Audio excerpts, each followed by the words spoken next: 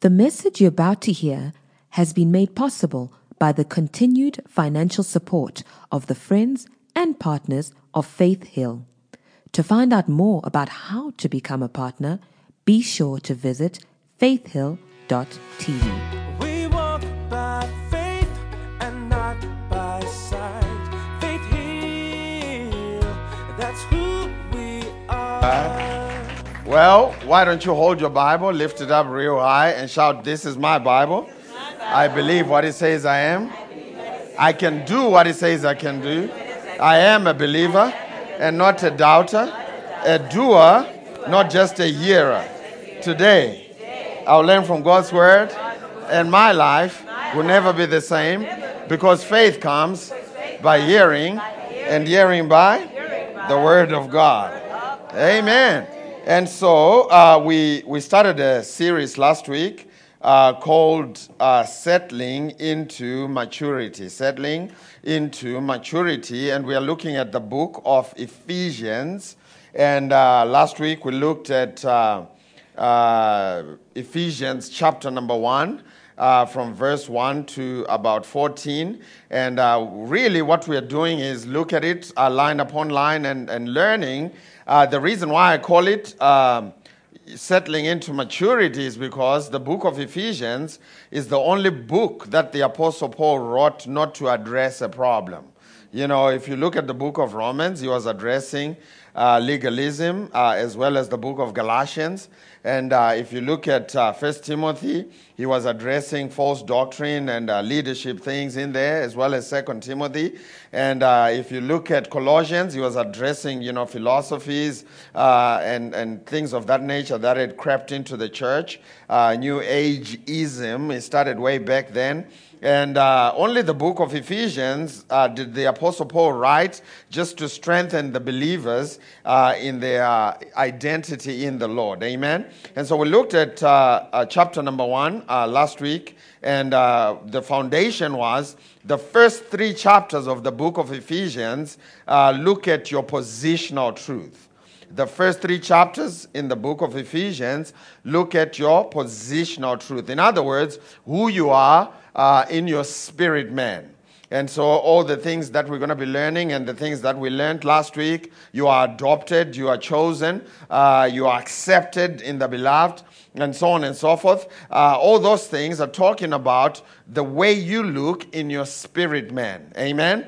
And we say that's what happened in the first 3 chapters of the book of Ephesians. And the last 3 chapters of the book of Ephesians focus on how you apply that to your daily living. Amen? Because it's no use being in Christ, seated in heavenly places, but you don't know how to act in the natural. Amen. And so he teaches you who you are, your identity, and he makes a turn at chapter number 4, 5, and 6, and he begins to teach us how to apply our identity, seated in heavenly places, as a son, as a child with parents.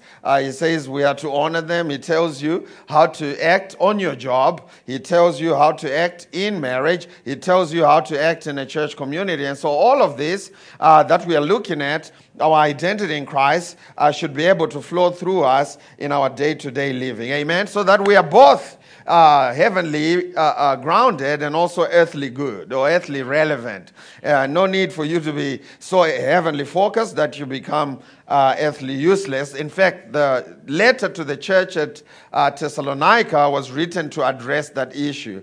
They were so heavenly focused and they were so focused on going to heaven that some of them started, ending in their resignation letters. Amen. Forget that. Forget work. I'm just going to wait for Jesus to come back. And the Apostle Paul had to give them a strict rule. If you go read it, he said, man, if you don't work, don't eat. He said, that's how we're going to do it. If you don't go to work, you're not going to eat. Amen? And so all spiritual truth must be applied if we are to get the benefit out of it. Can I get an amen? And so let's go to Ephesians chapter number 1. We're going to continue from where we left off, verse 15. It says, therefore, This is the Apostle Paul writing again. He says, therefore, I also, after I heard of your faith in the Lord Jesus Christ and your love for all the saints, do not cease to give thanks for you, making mention of you in my prayers. It's interesting that the Apostle Paul only began to pray after he had heard of their faith in something.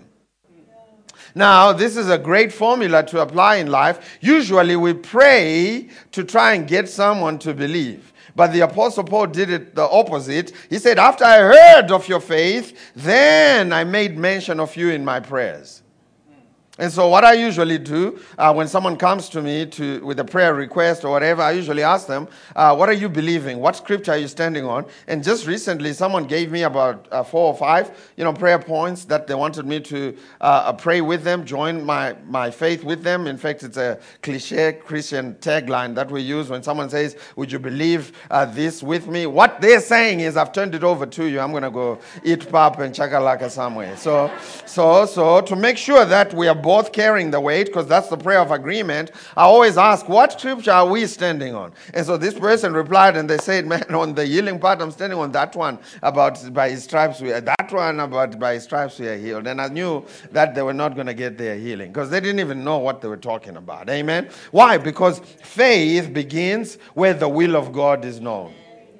You have to know what you're standing on if you're going to develop some faith for it. Amen? So it's just interesting that the Apostle Paul prayed after he heard of their faith. What did he pray? Verse 17. That the Lord of our Lord Jesus Christ, the God of our Lord Jesus Christ, the Father of glory, may give to you the spirit of wisdom and revelation in the knowledge of him.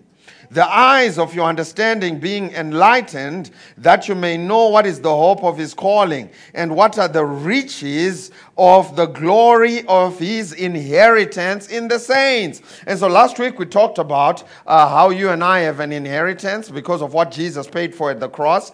And this inheritance really is like, a will. The lawyers here would call it a will, right? If you have an estate, you can go to the lawyers and they'll help you draft a will and put the different people in there that you want to inherit your stuff after you're gone. And so Jesus did that. He had a will that was filled with all these good things. The Bible calls them everything that pertains to life and godliness, or everything that is consistent with a godly living. Jesus put all of these things in this will. And for the will, if you go to the book of Hebrews, for the will to become active, the person, they call them the testator.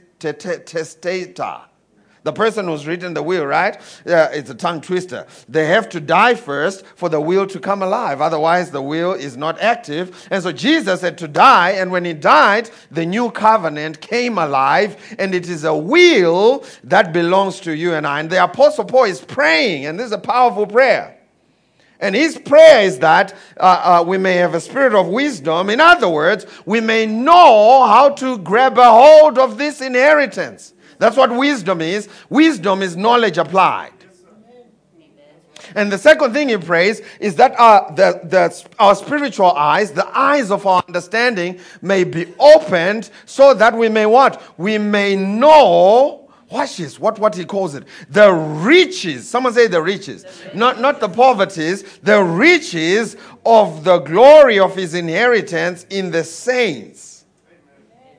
And so there are riches in this inheritance. Can I get an amen? And so what typically happens is that when this person who's written the will dies, the courts, I'm putting together like a legal scenario here. Pastor Andrew will correct me afterwards. The courts will call for a date called the reading of the will, right? And then where all the related parties can come and someone legal gets to spell out the will, and then it's certified. And all of that happened. Jesus, put that will into action, into active. And now what we do every Sunday is that when 2 or more are gathered together, he is here with us as the judge. All I'm responsible for is to get up and read the will, so that you know what is available to you and for you. Now, you could go to that reading of the will and decide to take a nap halfway through the reading of the will. And then you miss the part where they say, Tafara Butayi, estate of 25 million rand. is coming your way. Because after they read the will, it is not their responsibility to get the mortgage papers and bring them to your house and say, get an Uber, to go through all now to deliver. No. All they do is read it to you so that you know, and once you know, you can spring into faith so you can grab a hold of what belongs to you. And this is why Scripture says, my people perish, not because they don't have a will. The will has been written and it is being pronounced. They perish because they lack what? Knowledge of what's in the will. Wow. They can't find their name in the will. And some of them get, really distracted by religion. And religion tells you, whenever you find something good in the will, it's not yours. Who do you think you are? You probably need to fast 7, 8 days for you to qualify for. No. Jesus already paid for the will. He already made the estate available, and he has made it available for you and I. And so the Apostle Paul does not pray that he makes the inheritance available. He prays that our eyes may be open to see what's already been given as an inheritance to us. Can I get an amen? What else is in there? What is the exceeding greatness of his power? There is a power that he made available in this inheritance too. What is the exceeding greatness of his power towards us who believe, according to the working of his mighty power? The word according means in proportionate to or similar to. And so he's saying there is a power given to us in the will, and this power is similar to his mighty working power, which he worked, if you need some reference. Because for most people, it's like, man, I have power. I'm powerful. I'm a powerful Christian. But what kind of power is it? He tells you it's the same power, right? It's the same power which he worked, verse 20, in Christ when he raised him from the dead. That power has been given to the believers as an inheritance. Now, just in case you don't believe that, let's read Romans 8:11. So you can see what kind of power has been given to you. And again, the book of Ephesians is written from a past tense perspective. Notice he's not saying the power which he's trying to get to you. He's saying the power which he gave to you. Amen? I said amen. And so this thing has already happened. God has already given. Now watch what it says in Romans 8:11. Can I have it in the NLT so we can, read it in English in the New Living Translation, NLT? Let's read it in Romans 8:11 in the NLT. Watch what it says. It says, the Spirit of God who raised Jesus from the dead lives in who? This is the kind of power, the same Spirit of God who raised Jesus from the dead, it lives in you, not visits, it abides in you. Yes, Lord. And just as God raised Christ from the dead, he will give life to your mortal bodies by this same Spirit within you. This is a past tense reality. This is what happened to you when you received Jesus as your personal Lord and Savior. Someone shout, I've got the power. It's a song like that. You remember the song? That I got the power. Man, Christians should be writing songs like that. If you were really in the Spirit, you'd have heard.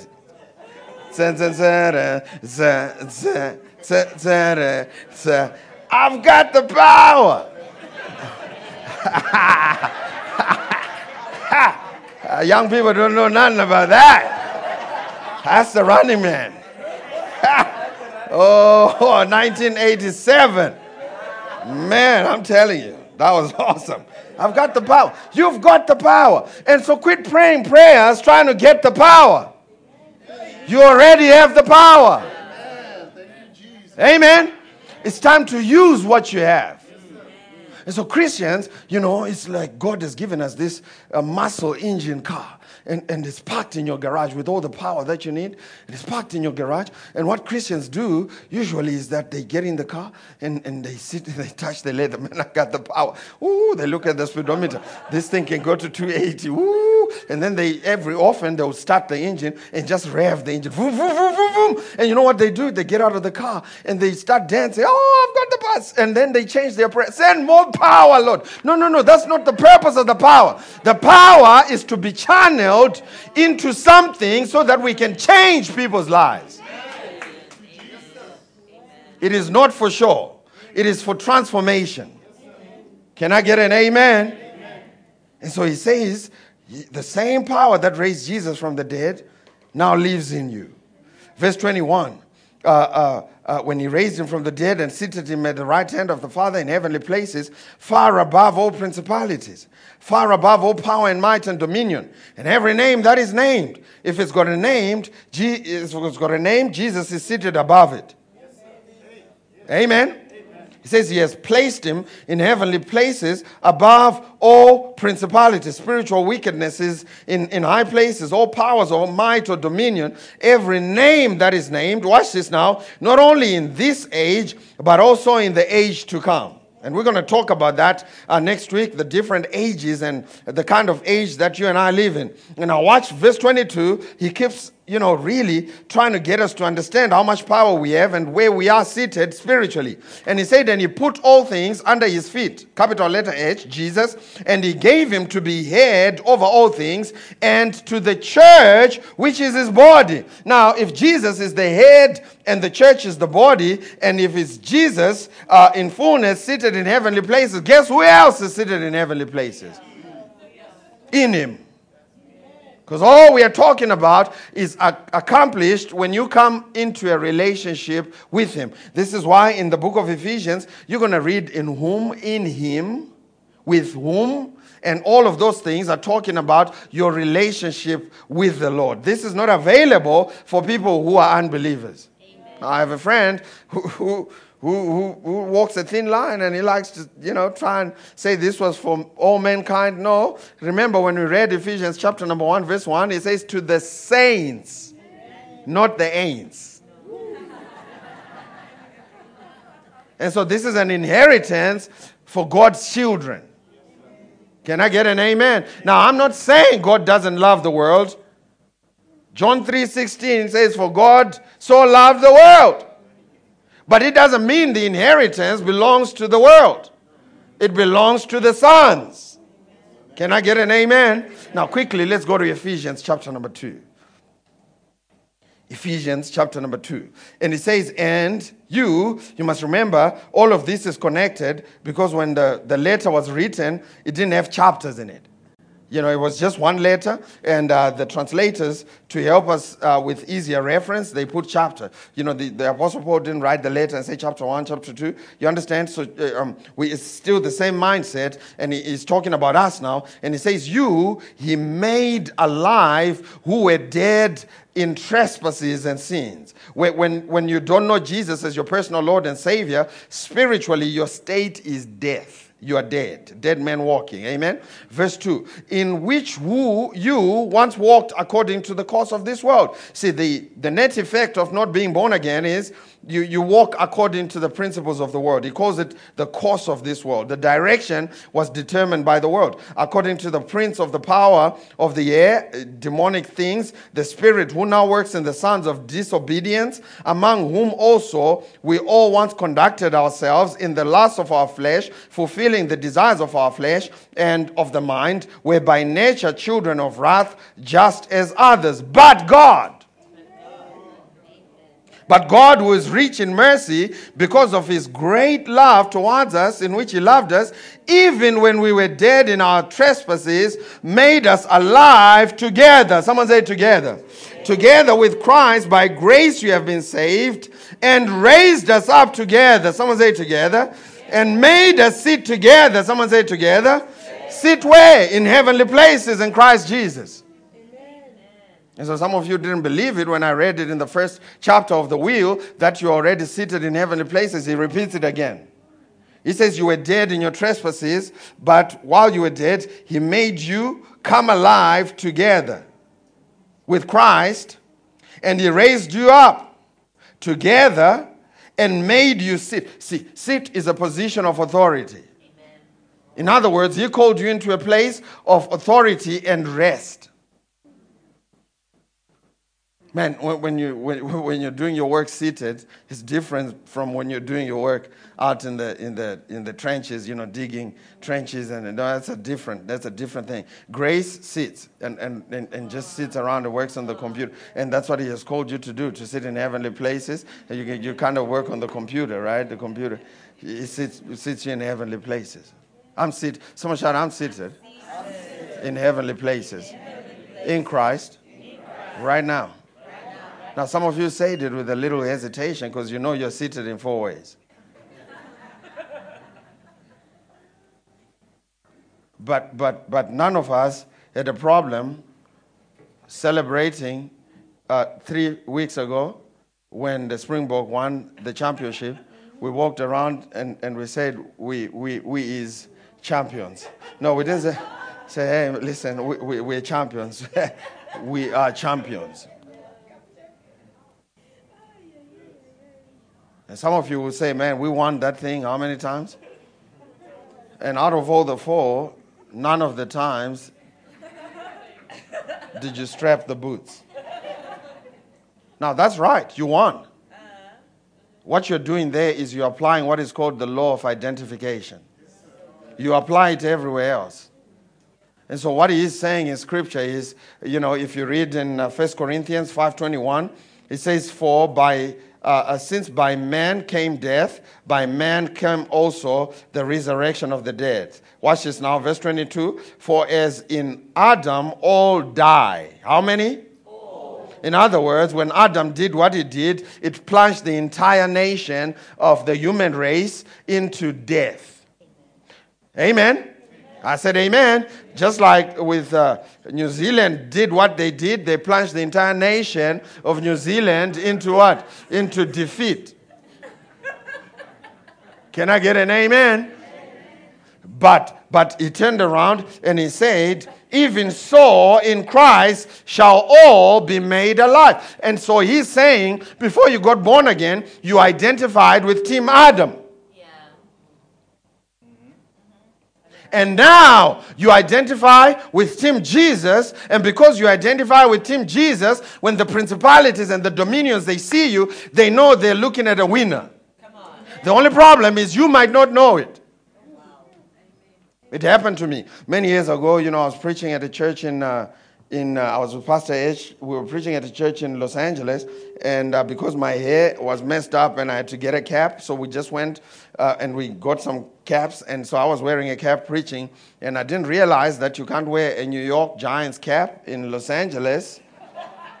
So I was wearing a New York Giants cap because I just like the color. So you can find the pictures. I'm wearing the cap and I'm preaching, and then, they were not receiving one, and it's a church of young students from USCLA, and they're not receiving. And then one kid just said, hey, don't wear that cap to church again. And I said, why? He said, because this is Los Angeles. I took it off, I looked. I said, oh man, I didn't know it was that serious. So I put it back on. I said, what's the team in Los Angeles? He said, it's the Los Angeles Rams. I said, do they win? He said, I said, so I can't pick them. They said, but you got to pick a football team. They insisted. So I went on Google and I said, which team wins? NFL, American football. And so I found out it was the New England Patriots. They win all the time. Tom Brady. I win all the time. So I went and I picked a New England Patriots cap. I told them, I said, hey, I have a team. They said, what team? I said, I'm a New England Patriots. Now, they said, that's a cop-out. I said, why? He said, because they just win all the time. I said, man, I'm not going to. If I have a chance to pick, why would I pick a loser? It's different from inheriting, football, real football. We're talking about America. Real football, you just inherit a team. My kids, if you ask them after church, what's the best football team? They won't even think about it. They know. You inherit that. You don't get a choice. You don't pick. You inherit that. Now this, I had a chance to pick. And so I took this cap and I'm wearing the cap. True story. And so I'm at the hotel, right? And the lift opened and I walked in. I walked into this lift and there was a family in there. And the one guy, the father of the family, I presume, he said to me, man, you win all the time. So I had forgotten. Man, I've forgotten I'm wearing a New England Patriots cap. He said, man, you just win all the time. I said, say what? He said, man, you beat us in 2012 and you won it again in 13 and 14. And I didn't know what he was talking about. And so I turned around and I said, what are you talking about? He said, the New England Patriots. I said, yeah, we beat you. We beat you all the time. I say all of this to say, once you wear the Jesus cap, you're walking around the entire kingdom of darkness. They look at you and they say, man, you beat us 2,000 years ago. And some of you are like, where did I beat you again? It says 2,000 years ago. The enemy has to convince you for you to act on it. No. When Jesus whipped him, guess who else whipped him? This is why it says, we were raised together. Can I get an amen? This is why it says it's no longer me that's living, right? Because Christ Jesus lives in me. And he says this, he says, he made us sit together in heavenly places in Christ Jesus, that in the ages to come, he might show the exceeding riches of his grace in his kindness towards us in Christ Jesus. The reason why the Apostle Paul keeps bringing up this ages thing, in chapter number 3, he's going to go deeper and we'll look at it in the coming weeks, is because building up to the age that you and I live in, there's been 6 dispensations, and all of them were different from the dispensation that you and I live in, or the age that you and I live in. You know, it started with the dispensation of innocence with Adam and Eve in the garden, and it went to the dispensation of conscience, when each man determined what was right through their own conscience. It went to the dispensation of human government, you know, the Tower of Babel, where men were trying to, you know, make this thing happen, and we all know how, you know, it fell flat in their face. It went to the dispensation of promise, where God gave the promise to Abraham and he started to show his kindness through that. And then it went into the dispensation of the law, which was given to Moses, right, at Mount Sinai. And then it transitioned with Jesus dying into a time that you and I live in, never seen before. And the Bible calls it, in chapter number 3 of Ephesians, it says this dispensation was hidden in God. He calls it a mystery. He says, to which if the princes of darkness knew about this mystery, they would not have crucified the Lord of glory. Why? Because this mystery recreated spirits who look exactly like Jesus. And then he had to do one Jesus. Now he has to deal with 3 billion of us. Who can cast him out just like that one cast him out. Amen. See, this is why, with all the power God has put on the inside of you, when you wake up in the morning and you know who you are, the kingdom of darkness, all of it, starts to get hiccups. There they are. They're up again. Why? Because I'm wearing a winner's cap. And I've been given the authority to enforce that. And we know that after the end of this, it's called the grace dispensation, and it's also called the church age, where God is working through his church. And the church, really, when 2 or more come together in his name, we begin to stop the tides of evil from overrunning our communities. That's what the church is. The church is like the moon. It regulates the tides of evil. Without the church, this is why when the church is raptured, right, when the church is taken out of here, it says for 7 years, evil is going to completely take over and flood the earth. At the moment, evil can't do it. You know why? Because when you and I come together and touch on stuff and agree on stuff and pray stuff and we bind stuff and we lose stuff, things happen. Because he has put his power on the inside of us. But there's a day coming where the church is going to be taken out of here. And all the evil will overrun schools, public places. It's going to be pandemonium. Thank God we won't be here. And it says in verse 8, for by grace you have been saved through faith, that not of yourselves, it is the gift of God. And so he's saying that all of this was done for you through the grace of God. But I like how he puts it here. excuse me. He says, for by grace you have been saved, sozoed. Pastor Ash taught about that. Salvation is not just limited to dying and going to heaven.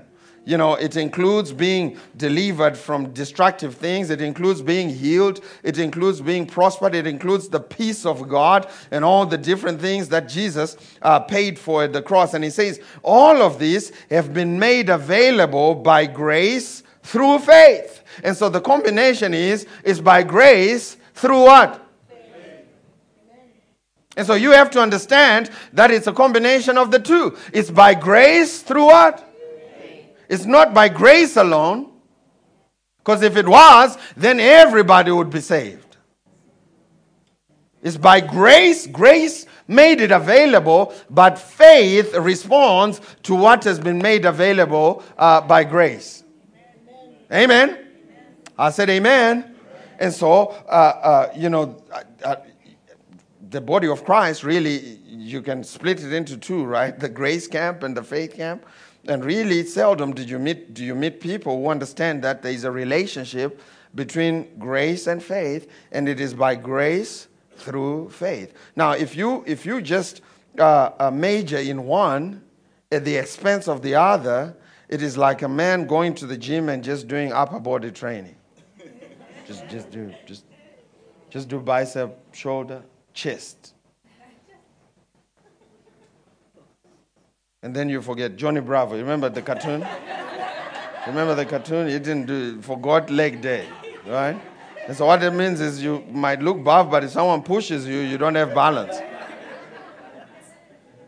And so what we have is we have a lot of people who are gracists, I call them, gracists, and they avoid the book of James at all costs. In fact, there was a major revival, and the man who spearheaded it, the Protestant revival, he wanted the book of James taken out of the Bible because he had learned something about grace in the book of Romans. He didn't understand that the two could coexist. It's by grace through faith. And on the flip side, you could be all faith that it becomes legalism. That you're just focusing on you. And in fact, faith people start to say things like, let's move God. They don't realize that the faith has been given not to move God, but to move mountains. Because God is not stuck. God has already moved 2,000 years by grace. You could be out here in the faith camp that you think you make things happen. Let's pray for something new to happen. What happened to what God poured out 2,000 years ago? They're trying to get. In fact, when one of the signs that you don't completely understand what. See, I told you, grace is the past tense of God's word. It's what Jesus already did, and faith is how you respond to it. Now, faith people who have it twisted, they're trying to get God to still do some stuff. They're trying to get him to send a new wine, send a new song, new season. Do you know that the only new thing God is doing is what he started 2,000 years ago called the new covenant? That's all you're going to get. And the Holy Spirit he baptized you with hasn't grown stale. You don't need a new Holy Ghost. You need to fix your thinking. Can I get an amen? You just need to cooperate with what he has already given you, and don't go out looking for something new and I knew you're going to get, except what he has already paid. And so faith becomes how we respond to what Jesus already did for us by grace. Amen? That's what faith is. And faith really is grace and faith are like two sides of the same coin. Anybody with a coin? I know we don't carry money anymore. But if anybody has a coin, a 5 rand coin, I wanna show you something. The coin, Pastor H is looking hard. Oh, there it is. We found, is it 5? 5, yeah, I like a 5 rand. This is what it looks like.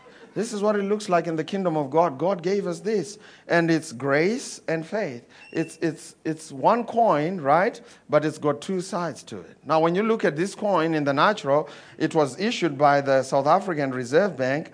For it to be used as money, right? Money with a monetary value to trade for goods and services on the open market to the value of what? £5. So if they have chappies, I can go and way back it was if they had bread. Do you understand? If they had bread, that was way back. Ooh, good old days.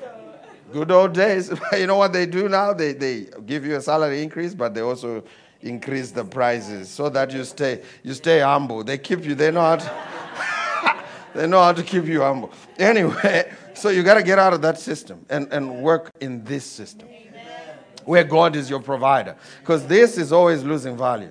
I mean, way back, I come from Zimbabwe, and we had people who owned banks. I had one son of a major dude who owned a big bank there. He came. I heard him say this to me in my face. He said, "Man, we got money like beans," and then it was a lot of money, and then the government devalued that sucker overnight. I mean, you needed all of it to buy one loaf of bread. He was valuable to be a millionaire way back in 2001. In 2008, all of us, millionaire. We couldn't have a millionaire anointing conference. It's just like, man, trillionaire or quintillionaire people might come. And so you can't put your value on this. Can I get an amen? But my example with this is, it's two sides of the same coin. And if you go into the market to buy things, before you give it to them, they want to make sure that it's really a £5. And what they're looking for is what's on the other side. I don't know what animal this is. And the badge of the Reserve Bank of the country on the other side. And they want to make sure that it's intact before they receive it as legal tender. Now, if you take this coin and grind out one side and go into the open market to try and buy goods, they're not going to accept it. Similarly, if a lot of Christians have been walking around with a coin that only has grace on it, it's been defaced. They're walking around. They're trying to buy goods, and they can't accomplish anything in the kingdom. And they're wondering why. Man, I have all this revelation on grace. How come I can't get anything done? And then on the flip side, we have people. We have the faith side. But here's the good news: is that we were saved by grace through faith, and the coin came with the grace side already imprinted on it. The only missing side is your faith side. When God gave it to us, it's already got the faith side imprinted on it. And when you put your faith to it, when you apply your faith, this is why it says in Hebrews 4:2, they heard the same message, but because they did not, in other words, they received the same coin, but they did not put their faith to it, and it did not profit them anything because their coin was defaced. Amen. But we heard the message, and we put our faith on it. And guess what? It turned into profit. Amen? Can I keep this? £5 richer. Amen. She didn't know I was taking an offering. Let's go to Romans 5:2. We're going to end in Romans 5:2. Romans chapter number 5, verse 2. Romans chapter number 5. Verse 2. And so faith is simply this. Faith is knowing what has been paid for and appropriating yourself to it. That's what faith is. Faith is just responding to what Jesus has already paid for. If Jesus says you are healed, what do? You get up and you pick up your bed and walk. Can I get an amen? That's what faith is. Faith is not some mysterious thing that comes up on you, goosebump feeling. Ooh, man, faith is here. Oh, we're in a faith service. No. Faith is just acting on what Jesus says. If Jesus says don't worry, what do? You stop worrying, and that's faith. Amen. When Jesus says give, what do? You give, and that's faith. When Jesus says by his stripes you are healed, what do? You walk in that healing, and that's faith. You don't wait until it comes into your feelings. Jesus has already put the grace. He has already made his grace available. Now it's time for us to appropriate it in our lives. And so it says here, talking about the relationship between grace and faith, it says, through whom, Jesus, also we have access. Someone say access. We have access into something, right? We have access by faith into this grace in which we stand and rejoice in the hope of glory of God. And so this grace is available. It's like a stadium filled with all the things that you need. Again, 2 Peter 1:3, that pertains to life and godliness, which he has given. They are all filled in this storeroom, and you gain access into that storeroom by faith. Let me put it another way. Grace is the ATM of life. And so just like in the natural, you can take your ATM card, right? Your bank card and put it in the ATM and then punch in 3418. No, I shouldn't have told you that one. Let me give you another one. Let's change that. 2143. Please delete that on the sermon. Ooh, that slipped out. My kids are not here, praise the Lord. Ooh. They're always asking me, what's the PIN number? They want the PIN number. My oldest one is like, Dad, so what's the PIN number? I always take her shopping and I do this. I can't believe I have to hide it from them. Because she's like, I want to know, what's the PIN? I said, no, I can't give you the PIN. And so, Jesus made it such that you and I can have access into all the things that he has paid for, things that he has died for. He has put them into a place called the grace arena. And you gain passage or access into that grace arena through your faith. F-A-I-T-H. You get to the door, you say, what's the passcode? F-A-I-T-H. And then you gain access into that arena, and you begin to take advantage of the things that he has already paid for. And so grace by itself is not going to do much for you. Just like faith that doesn't realize that Jesus has already paid for it, it's not going to do much for you, but it has to be a combination of grace through faith. And next week, we're going to be looking at verse 9 onwards. Why don't you stand on your feet? Thank you, Jesus. Someone shout, thank you, Jesus. Thank you, Jesus. For the spirit of wisdom and revelation. I pray that my spiritual eyes may be enlightened so that I may know what are the riches in this inheritance that has been made available for me. I pray that my spiritual eyes may see the power, the exceeding greatness of his power that lives on the inside of me. The same power that raised Jesus from the dead. It now lives on the inside of me, and therefore making my mortal body come alive. Every part of my mortal body, I subject it and submit it to the power of God. Eyes, I subject you and submit you to the power of God. Ears, I submit you to the power of God. Heart, I submit you and subject you to the power of God. Lungs, livers, I subject you and submit you to the power of God. Reproductive systems, I subject you and submit you to the power of God. Thank you, Lord, that my mortal body, every part of it, is quickened by your power. In Jesus' name, amen. Amen. Someone shout, every cell, every organ, every tissue, every joint, I submit and subject to the power of God. The same power that raised Jesus from the dead. It lives on the inside of me. Amen. Man, I'm telling you, you start to know that, it becomes easier to get healed. You're not trying to get healing from somewhere. You're trying to allow it to flow out of you. It's already in you. He said the same power will quicken, will make alive. He knows your body is mortal. But it says this same power. If this power raised Jesus from the, I think death is the extreme. It raised him from the, I believe it can raise, quicken my eyes. I believe it can make my lung come alive. I believe it can make my muscles respond. Amen.